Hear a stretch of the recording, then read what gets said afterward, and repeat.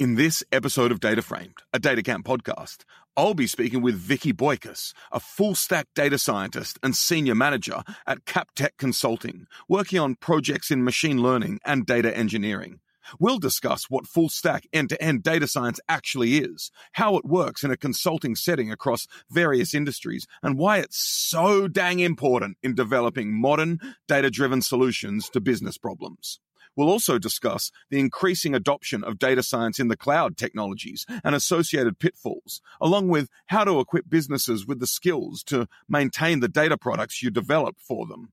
All this and more. I'm pumped.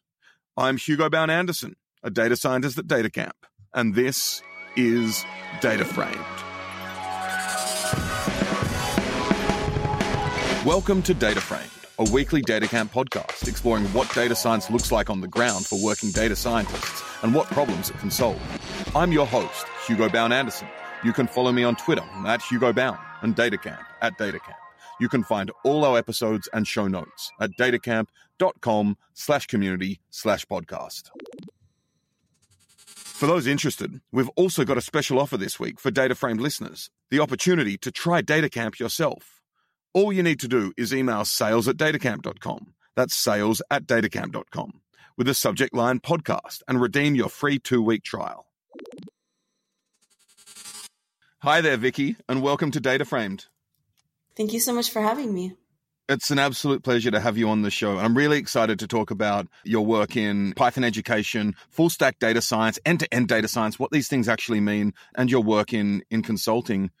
But before we get into all of that, I'd love to know a bit about you. So I'm wondering what you're known for in data community.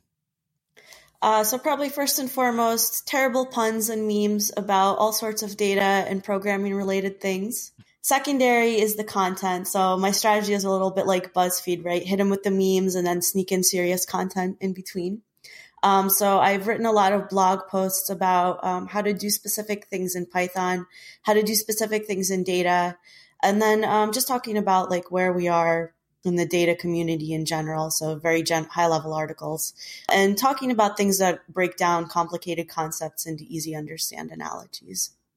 Fantastic. So I love that secondary is the content and that primary are terrible puns and memes. I don't mean to put you on the spot, but what's one of the worst puns you've said or come up with or heard? So they're all so terrible. I have this series of puns where it's basically me pretending to talk to a TV producer to pitch them on possible shows or movies. And so that series is pretty terrible. Series of tweets. Well, we'll definitely link to that in the show notes. So that's primary. Secondary is the content. And I thought I would just mention that you're also, in terms of content, in the process of creating a DataCamp course. Yeah, that's right. I'm working on a course that teaches object-oriented programming for Python, specifically in the context of a data setting. So we'll be going through how to create objects and do manipulations with CSV files and digging into NumPy and Pandas internals. So I'm pretty excited about that. Fantastic. And something you've also mentioned previously is that like the educational stuff you do now is that you're essentially being the person you needed when you started out. Yep. Yeah. So the internet is a pretty big place and there's a lot of resources, but if you're just learning a program or you're just getting into data science, the best thing you can do is have an in-person mentor or someone who's ahead of you who you can ask questions. And so my goal, I didn't really have that person when I just started out. So my goal is to be that person for people just getting into the field. Fantastic. And actually, DataCamp itself has a similar origin story in that the CEO, our CEO, Jonathan Cornelissen, when he was at grad school, he was looking for something like DataCamp and just couldn't find it. And he was like, okay, when I finish grad school, I'm going to make this thing, essentially. Yeah. So that's one of our several origin stories. All that having been said, can you tell us what you do professionally at the moment? Yep. So I am a consultant. I work for Captech Consulting, and we do a bunch of different stuff. Part of our company deals with management consulting, and part of it is deeply technical consulting practice. So right now I do both data science and data engineering consulting, depending on the project scope. So that sounds very much like this idea of full stack data science, right? Mm-hmm. Yeah. So the idea is that a lot of companies will start out by not having the infrastructure set up to do data science, because really data science is kind of a mature product offering. So we'll come in, we'll build out those pipelines, and then we'll get to the data science aspect, which is creating the models and presenting those results. Great. And we'll get to more of that later. In particular, I'm really interested in thinking about, this job of building out the pipelines, doing that, but at the same time needing to demonstrate, value as quickly as possible within an organization. So this is something that's a little teaser for some things we'll chat about later. Before we get to that though, data science is interesting because so many people have different avenues all roads lead to data science in some sense. And I'm wondering what your journey was. How did you get into data and data science originally? So I think I come from kind of a traditional background. It's kind of in the middle. So I started out as an undergrad who majored in economics. And the reason I picked that because I didn't want to be an English major and I didn't want to be a math major. And I liked that econ kind of combined the two. So I like using both sides of my brain a lot. So that was my undergrad degree. And then after that, I actually got into economic consulting, which was pretty rare because I don't know a lot of people who focus on their major out of undergrad. So I guess I was lucky, or maybe even unlucky in that sense. So that's where I got tuned into doing stuff with data. Usually when you start right out of college, you start doing stuff with spreadsheets. So I started doing stuff with spreadsheets, and then I heard about this new cool programming language that was free that was called R. I got exposed to that a little bit. I had a couple of roles that were analytics based. And then my last role was as a data analyst where I learned SQL. And then I got tired of waiting for data to come into the SQL database for me, which is when I started really focusing on learning programming with Python and statistical methods. And then I became a data scientist as my next position. And at the same time, I decided that I also wanted to get an MBA because I was interested in technical leadership.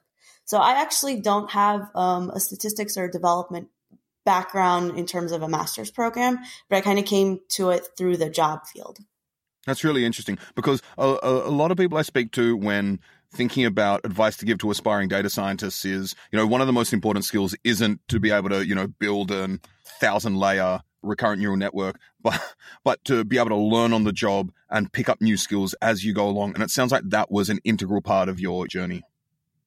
Yeah, I think that's been really important for me the entire time in figuring out what to learn, because there's just so much to learn in data science. And in consulting, that's one of the primary skills as well, because you never know what kind of environment you're going to come into or what the client needs are going to be. So learning and a broad set of skills. Great. And I'm just wondering, with your background in economics and your MBA, how do these play into your work as a data scientist in general? I mean, do you find skills and tools you developed and ways of thinking in economics and your MBA useful in your work in data science? Yeah, so economics and econometrics is actually pretty close to data science, and I think that's probably partly where data science came from. So there's a lot of hypothesis testing, for example. There's a lot of statistics and econometrics that goes on. There's a lot of like the social science aspect where you have a hypothesis about how especially large scale systems would work. And that's what a lot of data scientists these days do, right? They test large scale social systems like social networks or platforms to see how things will perform. So that's part of it. So let's talk about your work in consulting. I mean, I presume you work across a variety of different industries, but which verticals do you see data science having the most impact on in your experience? This is going to be a really consulting answer, but it really depends, and it's really a broad variety of verticals. So the ones that I've focused on in my consulting career so far have been telecommunications, banking, and healthcare. And data science has an impact or a place in all of them as long as it's implemented correctly and as long as the business believes in data and sees it as a priority. And what type of challenges have you found in demonstrating the value of data science across these industries? A lot of the times, so we'll probably get to this later, but a lot of the times it's even building out that pipeline to get to the point where you can do data science. But a lot of the times, especially in larger companies, so my company deals a lot primarily with Fortune 500 companies, is getting to the point where you can demonstrate that your hypothesis or whatever it is that you said to do, your call to action actually results in a change in the business.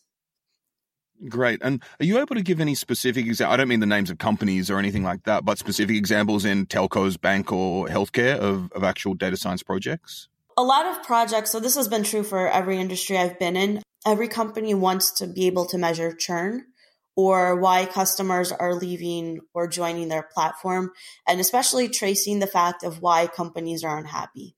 And for larger companies, this might result in an enormous amount of features, not all of which you can control. For example, the sign-up process, the billing process, issues they've had with with your service or with their service, outside people that have approached them. So you can create a model of what potentially causes customers to churn, but that might not necessarily be reflective of the real world. And I think that ties back to econometrics too, because in econometrics, you're trying to create a model of the entire economy, but what you really have is a representation because you can't trace all of it.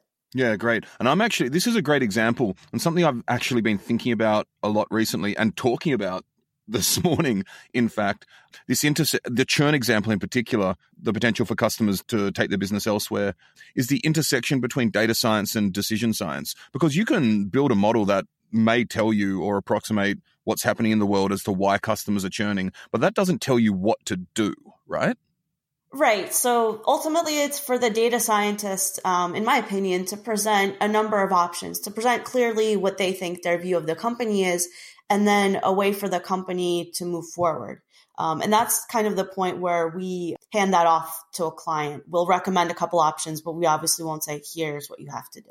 Great. And in the churn case, I can imagine several courses of action. So the first would be to, if you think a customer is going to churn, reach out to them and make them some sort of offer, dependent on how valuable a customer they are to your company. Another would be to try to nip it in the bud well before they're going to churn. Are these the types of suggestions that you make, or are there others as well? Yeah, usually it's preventive, or you can change it when they're about to churn, or you can create preventive measures so that they can channel their frustration somewhere. For example, new support channels. Great. So in your work across all these industries, what are common patterns you've seen in data science across them? So one is that, I think we've heard this a lot, but getting the data to a point where you can actually do data science is always 80% of the work. And usually when we come into a company, a lot of the work will be getting the data to a point where we can do data science. The selection of tools and understanding what everybody else in the industry is doing. So kind of this need for understanding best practices. Are we picking the right tool? Is this what other people in the industry are doing? Is this what people in our industry is doing? For people who are interested in having data science, making the case that we need someone to come in and help us do this data science practice, that we actually need data science, that we actually need help making these decisions. Those are probably the big ones. Interesting. There are actually a lot of things that spring to mind there. The first I want to zoom in on is a lot of it's data preparation, getting into a form where you can do analytic or data science work with it. This amount of preparation you have to do you see this changing in the next 2, 5, 10 years? Will these types of things become more and more automated and hopefully productized? Some of that, but ultimately I think it's just a feature of data, because usually unless you're working in manufacturing or some related field, what you have is you have humans generating the data, making sense of the data, defining how it's going to be in a business sense. And that kind of data is always going to be messy.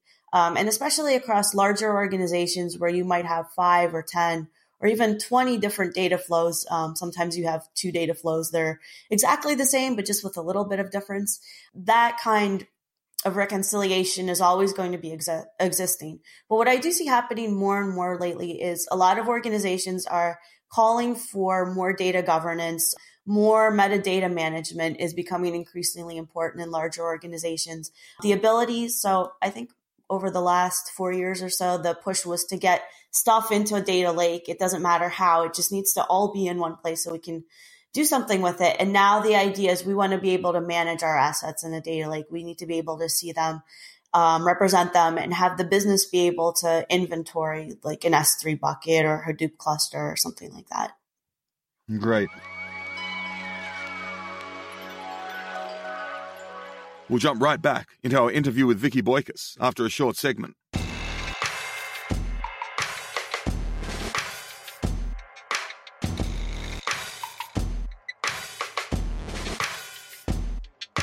Now it's time for a segment called Data Science Best Practices. I'm here with Ben Skranker, an independent data science consultant who was my guest on episode 4 of Data Framed and talked about how data science is revolutionizing the trucking industry. Hi, Ben. Hey, Hugo. It's great to be back on your show. Thanks for inviting me to share some of my hard-earned wisdom with your listeners.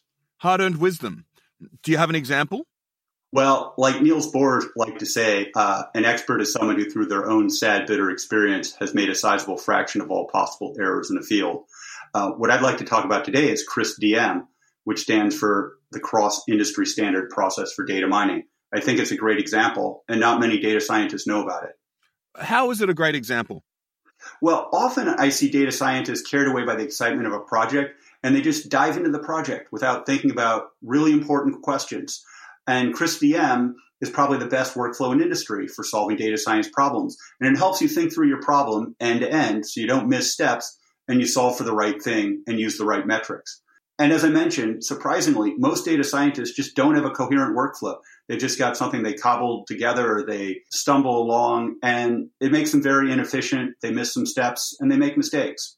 So what are the benefits of having a workflow? I think there's really no reason not to use a workflow. It's essentially free productivity. It's going to help you get your results faster and avoid common errors. And it's also going to make you think through a project all the way to evaluation, deployment, and beyond, which is also super important if you've ever lived in a production real-world environment.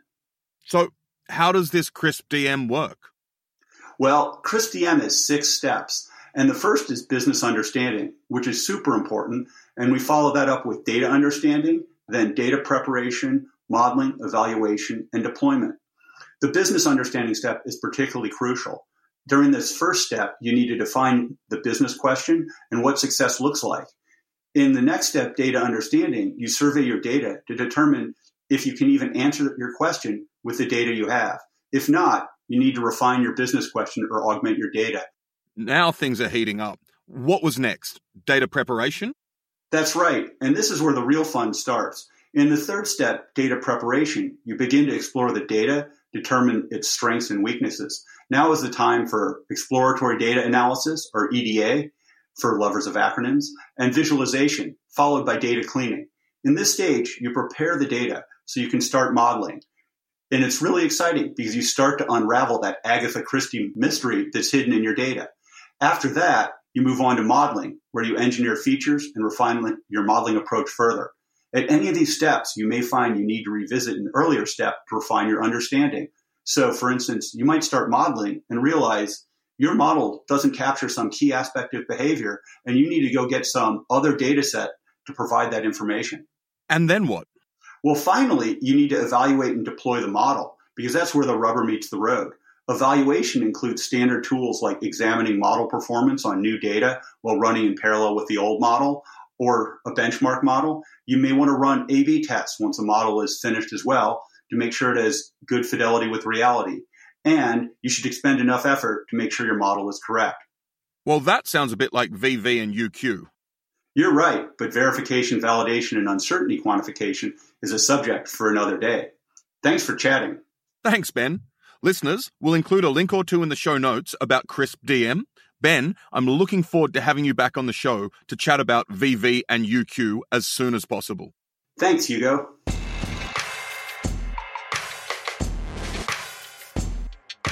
After that interlude, it's time to jump back into our chat with Vicky.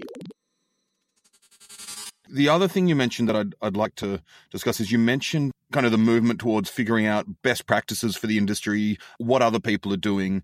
And I wanted to discuss this kind of in the sense that it appears to me that a lot of data science work is occurring in silos across many, different consulting groups, many different organizations, and that a lot of people seem to be reinventing the wheel in parallel in a lot of ways. And is that something you've seen as well? Yeah, I think that can definitely be true. And what I've seen in a couple of my projects that were really successful is the organization or the client was dedicated to centralizing all of this stuff. So what I've seen come up in larger organizations is something called a center of excellence, where you have cross-functional teams. So you have engineers, you have data analysts, you have data scientists, and they all meet together to talk about what they're doing as a team. So I've seen that kind of structure come up more and more recently. Is this the type of structure within an organization for data science teams that you think is the most effective? I think so. I'm a big proponent of always having all the stakeholders of any given data science project in the room if it's practical. So for example, if you have maybe 200 people that are going to impact, probably not. But I really always push for developers to sit with data analysts and more importantly with business users, because usually the developers are the first part of the process and the business users are all the way down there. So it can be like a game of telephone where the developers build something that gets put into some warehouse, that gets put into a dashboard. By the time it's built, the business users don't necessarily always want it and can't act on it. So I always like to have all those people in the same room. What do you think about the future of, I suppose, data literacy for business users? Will we increasingly see, people in management, C-level, people using dashboards become more and more knowledgeable about what data is and how it works? I think so. I'm really optimistic about that, and not just because it's job security for me, as people want more and more data. But I do believe that the popular press, or at least the tech press, has gotten to a point where, and I've seen this in business literature like the Harvard Business Review or what have you, it's gotten to the point where a lot of executives now understand the need to be data-driven. And usually when we meet with clients, they say, we want to be data-driven. I think the next 2 to 3 years will be ironing out what that means for them specifically. I presume it will mean some sort of, computational literacy. I think it will probably mean a bit of statistics as well. And do you think people will need to learn like the basics of math even and linear algebra and, logistic regression and these types of things? Or is that expecting too much? No, I think the onus there is on the data scientists to present things for different audiences. So if you're a data scientist and you're presenting to other data scientists, you can obviously talk about the specifics, the parameters that you have in your logistic regression or what have you. If you are talking to project managers and especially executives, you should be speaking in a very different way, and you should be talking in a way that makes sense with what they're interested in. So an executive is probably not going to be interested in the algorithm you used, but they're going to be interested in what you found and what kinds of actions you think that they should take. So I am a firm believer in speaking to people in the language that they understand. So I want to shift gears slightly and talk about your approach to building full stack end-to-end data science solutions. Before we do that, though, I'm wondering if you could give us the elevator pitch or something analogous on what even full stack end-to-end data science is or means. Full stack to me means basically building out a data science product. So you start with some kind of data flow. You transform that data in some environment, and then you output a model and you display that model. So that to me is end-to-end data science, and that's more of a product rather than a project, which I see as iterating on a specific model, for example. Great. So what's your approach to building these solutions then? So I don't have a standard approach. It really depends. So I usually come into the client site and just kind of observe for the first week or so. I see what the team norms are, what kinds of tools they're using, where their pain points are. I get really annoying and I ask a ton of questions and I do a lot of documentation. And then we usually start with looking at where the data flows into that team or that organization and seeing what we can leave behind that will be easy to maintain, reproducible, where you can understand the model that's going into it and where you can easily visualize the output. This is like the golden ideal of an end-to-end Great. project. And could you give me an example of one you've worked on recently that you think was particularly valuable? Yep. So I did a project a couple of projects ago that was building predictive modeling capabilities into a software as a service platform. So this client had a number of things that they wanted to predict about their clients. And they had the descriptive capability, but they didn't have the predictive capability. So my part was taking the data that they were already getting from their clients, putting that data through a model. So I used a Markov chain model that was kind of similar to modeling page views for this particular industry. And then I integrated that back into their existing software platform. So really my role there was, one, ingesting the data that the company was currently collecting in its SaaS platform, analyzing that data, making sense of it, because there had been no data analysis done before, figuring out what kind of model best to use to predict. And it turned out to be Markov because, again, the product was similar to page views where you want to predict kind of the next move of the person or the client. And then wrapping that model around something that you could integrate back into their software as a service platform. So once this model is in production, who then is responsible for maintenance of it and essentially also responsible for checking on model drift, which for our listeners out there, model drift is a phenomenon where when you have a productionized machine learning model, for example, it may not work. It may not give the results you're expecting after 3 to 6 months, for example. So who's responsible for this type of maintenance then?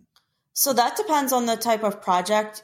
Usually what we'll do with our company is we'll work with clients to stay on a month or so after and monitor the model. But usually we'll make it so that it can be easy to change on the client side because ultimately it's theirs. So we have to then make sure that it's easy to document and easy to change, which is why it's important to come in and observe it first, like I talked about, to see what tool sets they're comfortable with, what programming languages they use, what the statistical skill set of the people on the team are, so we can pass it back to them and not have it be a black box. Fantastic. So that really is setting the expectation to make sure there's someone in-house there who even has the capabilities to do this type of maintenance. So another thing that sprung to mind when you elucidated the process of building full stack end-to-end data science solutions was there are so many steps along the way. And to be able to do this as one person, as opposed to a team of people with different specialties, it seems like one needs to be, and you are a data science generalist in order to do this.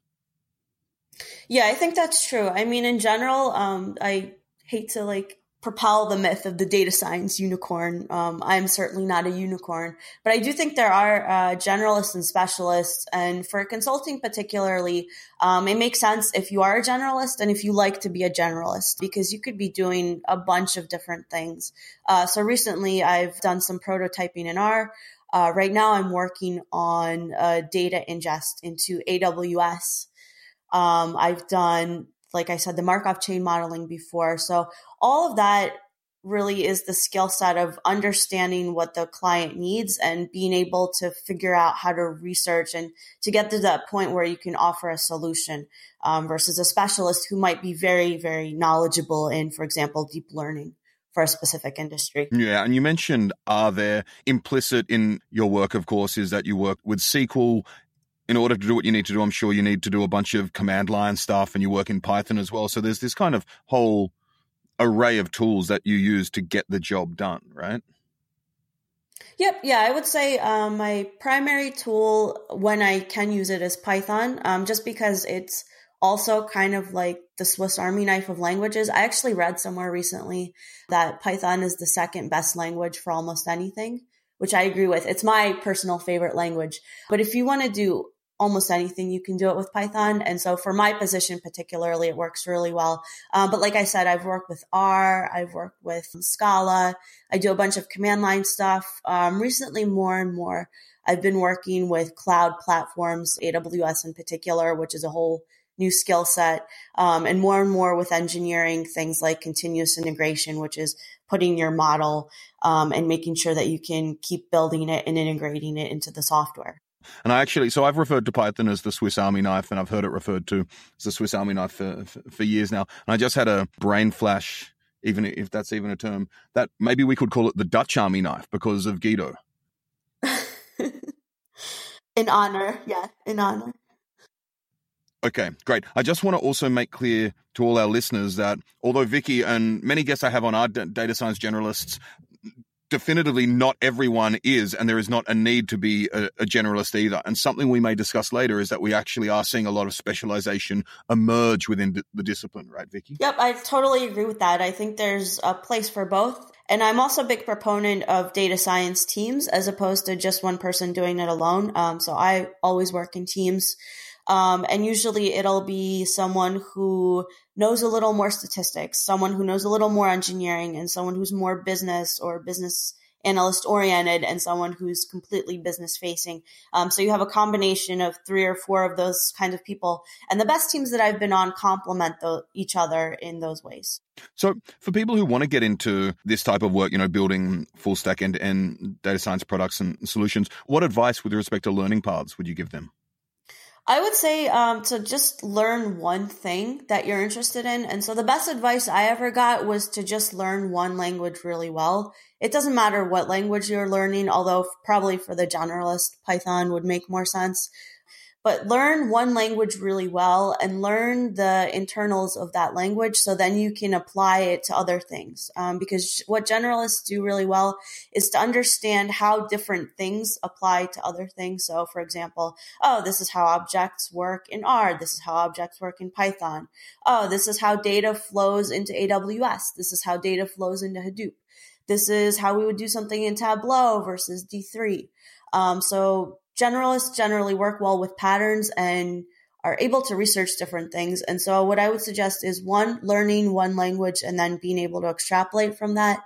And B, try building a product or a project end to end. And I had a tweet about this, which I can link to, because it can sometimes be really hard to come up with project ideas and daunting too. So the way that I kind of scratched that itch for myself was I built a project called Soviet ArtBot, which tweets out socialist realism art. So for that, I had to get that art from a website. I had to put it in AWS, and I had to have an AWS Lambda to create the bot to tweet. And so that kind of scratched my itch to figure out how all those different parts came together. Like I said, I have a tweet that I can link to that has a couple of different project ideas. I love that. And we'll definitely link to that in the show notes.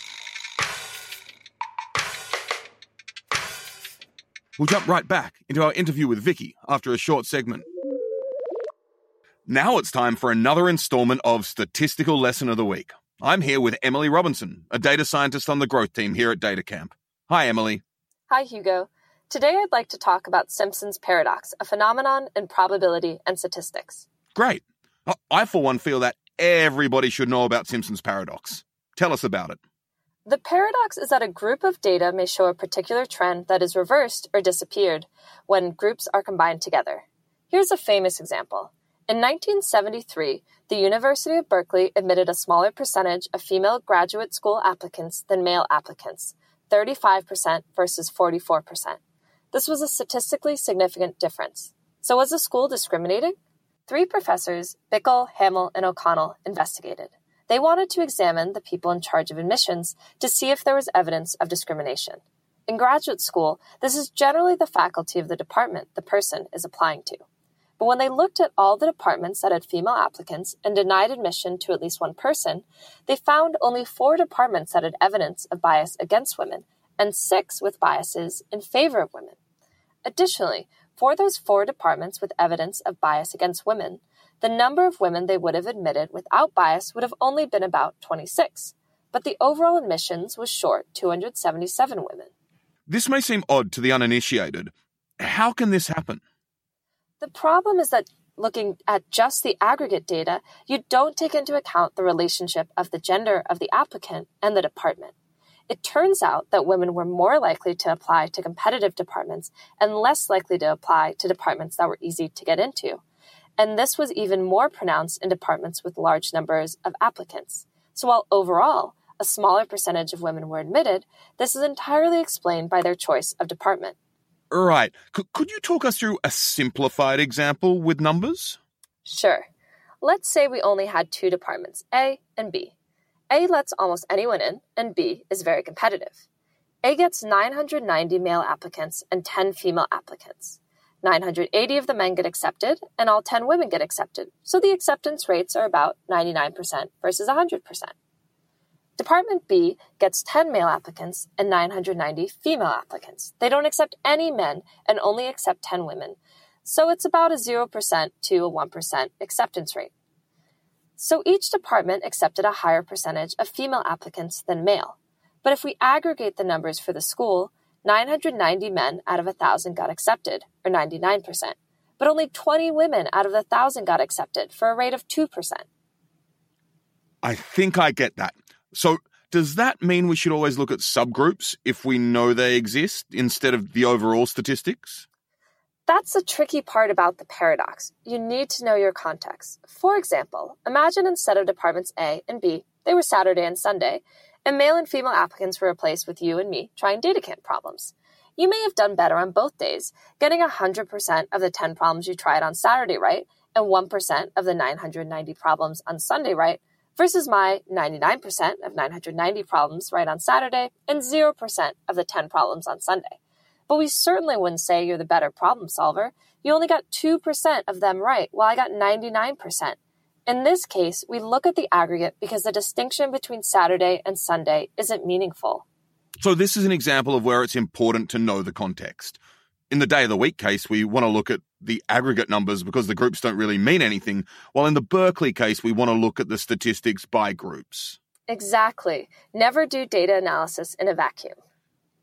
Cool. So I also want to mention that this can happen when you have two numeric variables and a categorical grouping variable too. So in one of my tutorials that I'll link to in the show notes, I show how in the IRIS dataset, overall sepal length is negatively correlated with sepal width. But if you look within each species, sepal length and sepal width are actually positively correlated. Simpson's paradoxes are really everywhere. They sure indeedly doodly are. Well, thanks, Emily, for another installment of Statistical Lesson of the Week. Thanks, Hugo.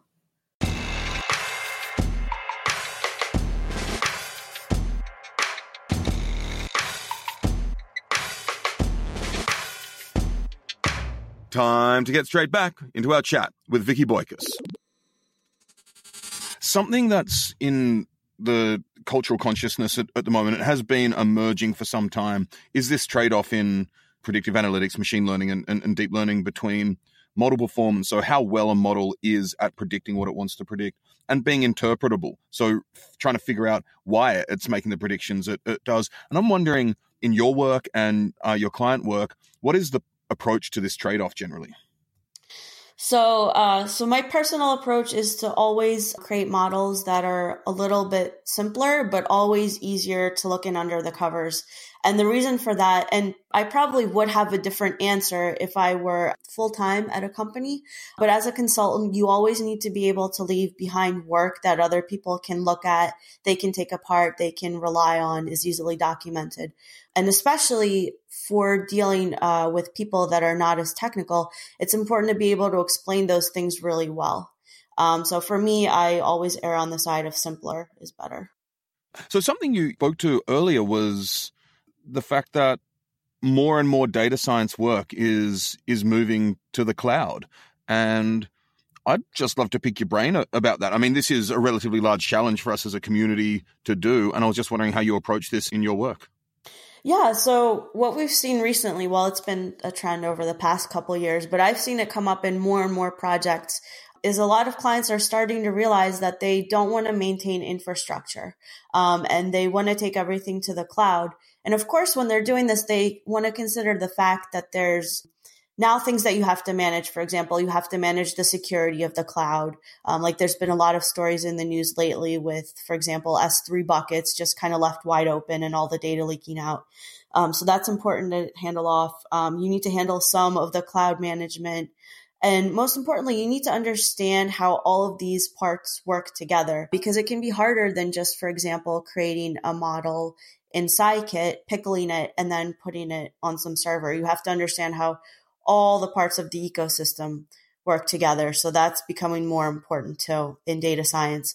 And I think specifically for data science in the cloud, the tool set is really just emerging at this point. Like, for example, I know there's SageMaker and Google Cloud has some stuff, and there's Azure Machine Learning.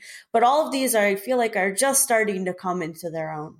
but they'll become more important components as people move in that direction. And also, I think the fact that these are emerging and rapidly developing technologies means that the barrier to entry might be slightly higher, right? It could be. Yeah, it could be in some ways. It's less in others. So if you already know how to move in cloud environments, the barrier to entry to the cloud is low. And then the barrier to entry for machine learning is lower too, because there's already some prototyped components that you can put together. If you don't know how to operate in those environments, in that sense, the barrier to entry can be higher. And so what I've seen recently is a lot of people doing data science are kind of moving a little more towards the engineering path even. Right. And yeah, I suppose I'm really thinking of the people who, are working data scientists or are, proficient in machine learning, trying to go to the cloud, and it may not even be obvious, even documentation wise, what to do and how to do it. Right. Yeah. The documentation for a lot of these cloud services leaves a lot to be desired. But we'll see that improving, surely. Yeah. And in fact, I know AWS and I think also Microsoft have open sourced their documentation on GitHub, which is a really positive. That's right. And I actually recently had Paige Bailey on the podcast, who's a software developer advocate at Microsoft Azure. And she's instrumental in a lot of this work as well. Mm-hmm. Great. So we've talked a lot about kind of the data science landscape and your work currently. I'm wondering what the future of data science looks like to you. So I think what we'll see is a lot of standardization and kind of like a narrowing out of the industry. So the last 5 years have been about this explosive growth in this new field called data science, which nobody really knew what it was at first. And so we started to define that. There's a lot of now kind of shifting to data science. Everybody almost knows that data scientists are statisticians. What we're seeing now, I think, is a lot more, to your point, specialization. So there's a lot of people doing specifically deep learning or specifically AI. A lot more movement to software development, like I mentioned, especially as more stuff goes into the cloud, data scientists will need to know how to work in those environments. And as always, I think the future belongs to people who can be flexible, who can write and read good code in whatever language, and who can teach themselves as the environment shifts. Great. And I do think something you spoke to previously is trying to understand what best practices in data science look like. And there isn't as of yet. I mean, people talk about certain things, but there isn't kind of solidified system of best practices like there is in, front-end software engineering, for example, right? Yeah, and I think that's just starting out. So like I've seen both Facebook and Google release guides on machine learning and things to look at. Google's is particularly good because it has things you should look at, and Facebook just released a bunch of videos. So I think that will start to become more solidified. And the other side of that is you also hear a lot of people talking about ethics in machine learning and data science. And I think there might be some pressure from that perspective as well to define just what data science means. And of course, there's GDPR regulations, which will have us define what data we can collect. So I think all those three things together will give us a little more fleshed out view of what that is. Yeah, great. And I think the GDPR is an interesting example of, we'll be seeing more and more of this. I mean, that's EU specific, well, in a number of ways, if you have any data going through the EU potentially as well. But as we see more and more countries adopting these types of things, I'm wondering if that will impact how we use cloud technologies as well. I'm sure it will to some extent. I think the big thing in cloud will be figuring out security. Security and data flows for sure. Yeah. You mentioned ethics in data science. I'm wondering what you think the biggest concerns are in the ethical landscape. Personally, I would say right now, probably the biggest issue is data leaks. So there's a number of different things, but I want to focus on the practical issue, which is a lot of people are not securing their data. So the issue there is potentially collecting too much and then not monitoring it carefully enough. Okay. Yeah, I agree with that. So we've talked a lot about different aspects of data science and the data science flow. I'm wondering, in particular, what's one of your favorite data sciencey things to do? I mean, techniques or methodologies? Yeah, so the ones that I enjoy doing the most because I get the most return out of them are probably decision trees. And the reason I like them so much is because they're very easy to discuss with people who aren't necessarily data scientists. They're very easy to visualize, and they give you a clear path to a call of action. So if I can utilize them, I do. And so this really speaks again to something we were discussing earlier of one, interpretability. You can actually show someone going down the tree and what decisions it makes at each branching point, but also ease of explicability or just being able to explain something to someone else. Mm-hmm. Yep. And the ease of porting between multiple platforms as well. In what sense? Implementation details. So you can create a decision tree locally in scikit-learn.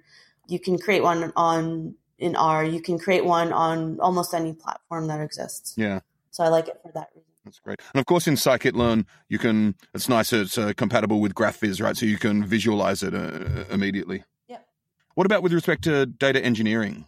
What really do you love doing there?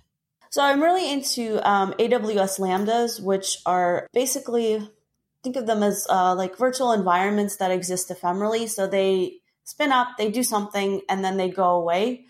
There's a lot of potential for use with them, and I'm really interested in exploring them a lot more. And I've used them in my past 2 projects, and I see them only growing. What's the game? What's the big win to be made with AWS Lambda environments, do you think? So they're kind of like functions that do things very quickly. So they can move data. They can tweet. So I use Lambda functions in my bot to tweet every certain amount of time. They're very easy to maintain. And once you set them up and have them going, they just kind of keep going. Fantastic. All right. So my last question is, do you have a final call to action for all our listeners out there? Yeah. So I'm on Twitter. I'm at vboicus. You can find my site there, my tech blog. And if you're interested in more about what my company CapTech does, you can go to captechconsulting.com. We're always hiring and we're always taking on new clients. Fantastic. And I suppose I do have a follow-up question there. In terms of the hiring process, this is a question I get a lot. Do you have any advice or general rules of thumb for people entering an interview process? I mean, with you or elsewhere? So one, prepare well to understand the company that you're interviewing for. Especially in consulting, it's a little bit different because we're looking for people who are good technically, but we're also looking for people who are interested in doing a lot of different things and are good at doing a lot of different things and can be self-learners and do a lot of research. And the second thing is to be enthusiastic about what you talk about. Tell me about what you're passionate about. Tell me about what kinds of projects you've done. If you've done projects outside of work, tell me as much as you can about your work projects. So basically, when I come into an interview with someone, I'm not looking to trick you. I'm looking to have a conversation with you and to see if I can work with you. Fantastic. And that's it. Vicky, it's been an absolute pleasure having you on the show. Thank you for having me.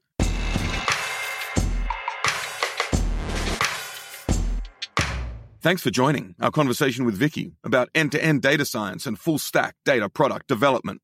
We saw the absolute importance in data science consulting to businesses of full-stack data science, which essentially means building out data products. What this means is starting with some sort of data flow, transforming the data in some environment, and then outputting and displaying the model and its results. Moreover, we saw the importance of making sure there's somebody within the organization to maintain the model, and the skills within the business may alter how you build out your solution. We also discussed the role of the generalist data science in the consulting setting and saw how cloud computing is making some parts of the process easier, but we do need to be vigilant of new emerging concerns such as data privacy. Also, make sure to check out our next episode, a conversation with Andrew Gelman about statistics, data science, polling, and election forecasting.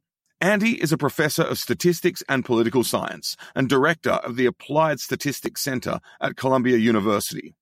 Next week, Andy and I will talk about the ins and outs of general polling and election forecasting, the biggest challenges in gauging public opinion, the omnipresent challenge of getting representative samples in order to model the world, and the types of corrections statisticians can and do perform.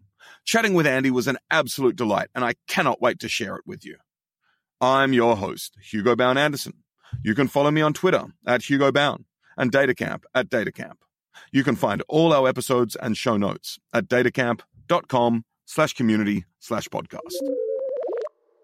Don't forget that for those interested, we've also got a special offer this week for DataFrame listeners, the opportunity to try DataCamp yourself. All you need to do is email sales@datacamp.com. That's sales@datacamp.com with the subject line podcast and redeem your free 2-week trial. Now it's time for a segment called Blooper Reel with Hugo and Emily. Hi, Emily. Hi, Hugo.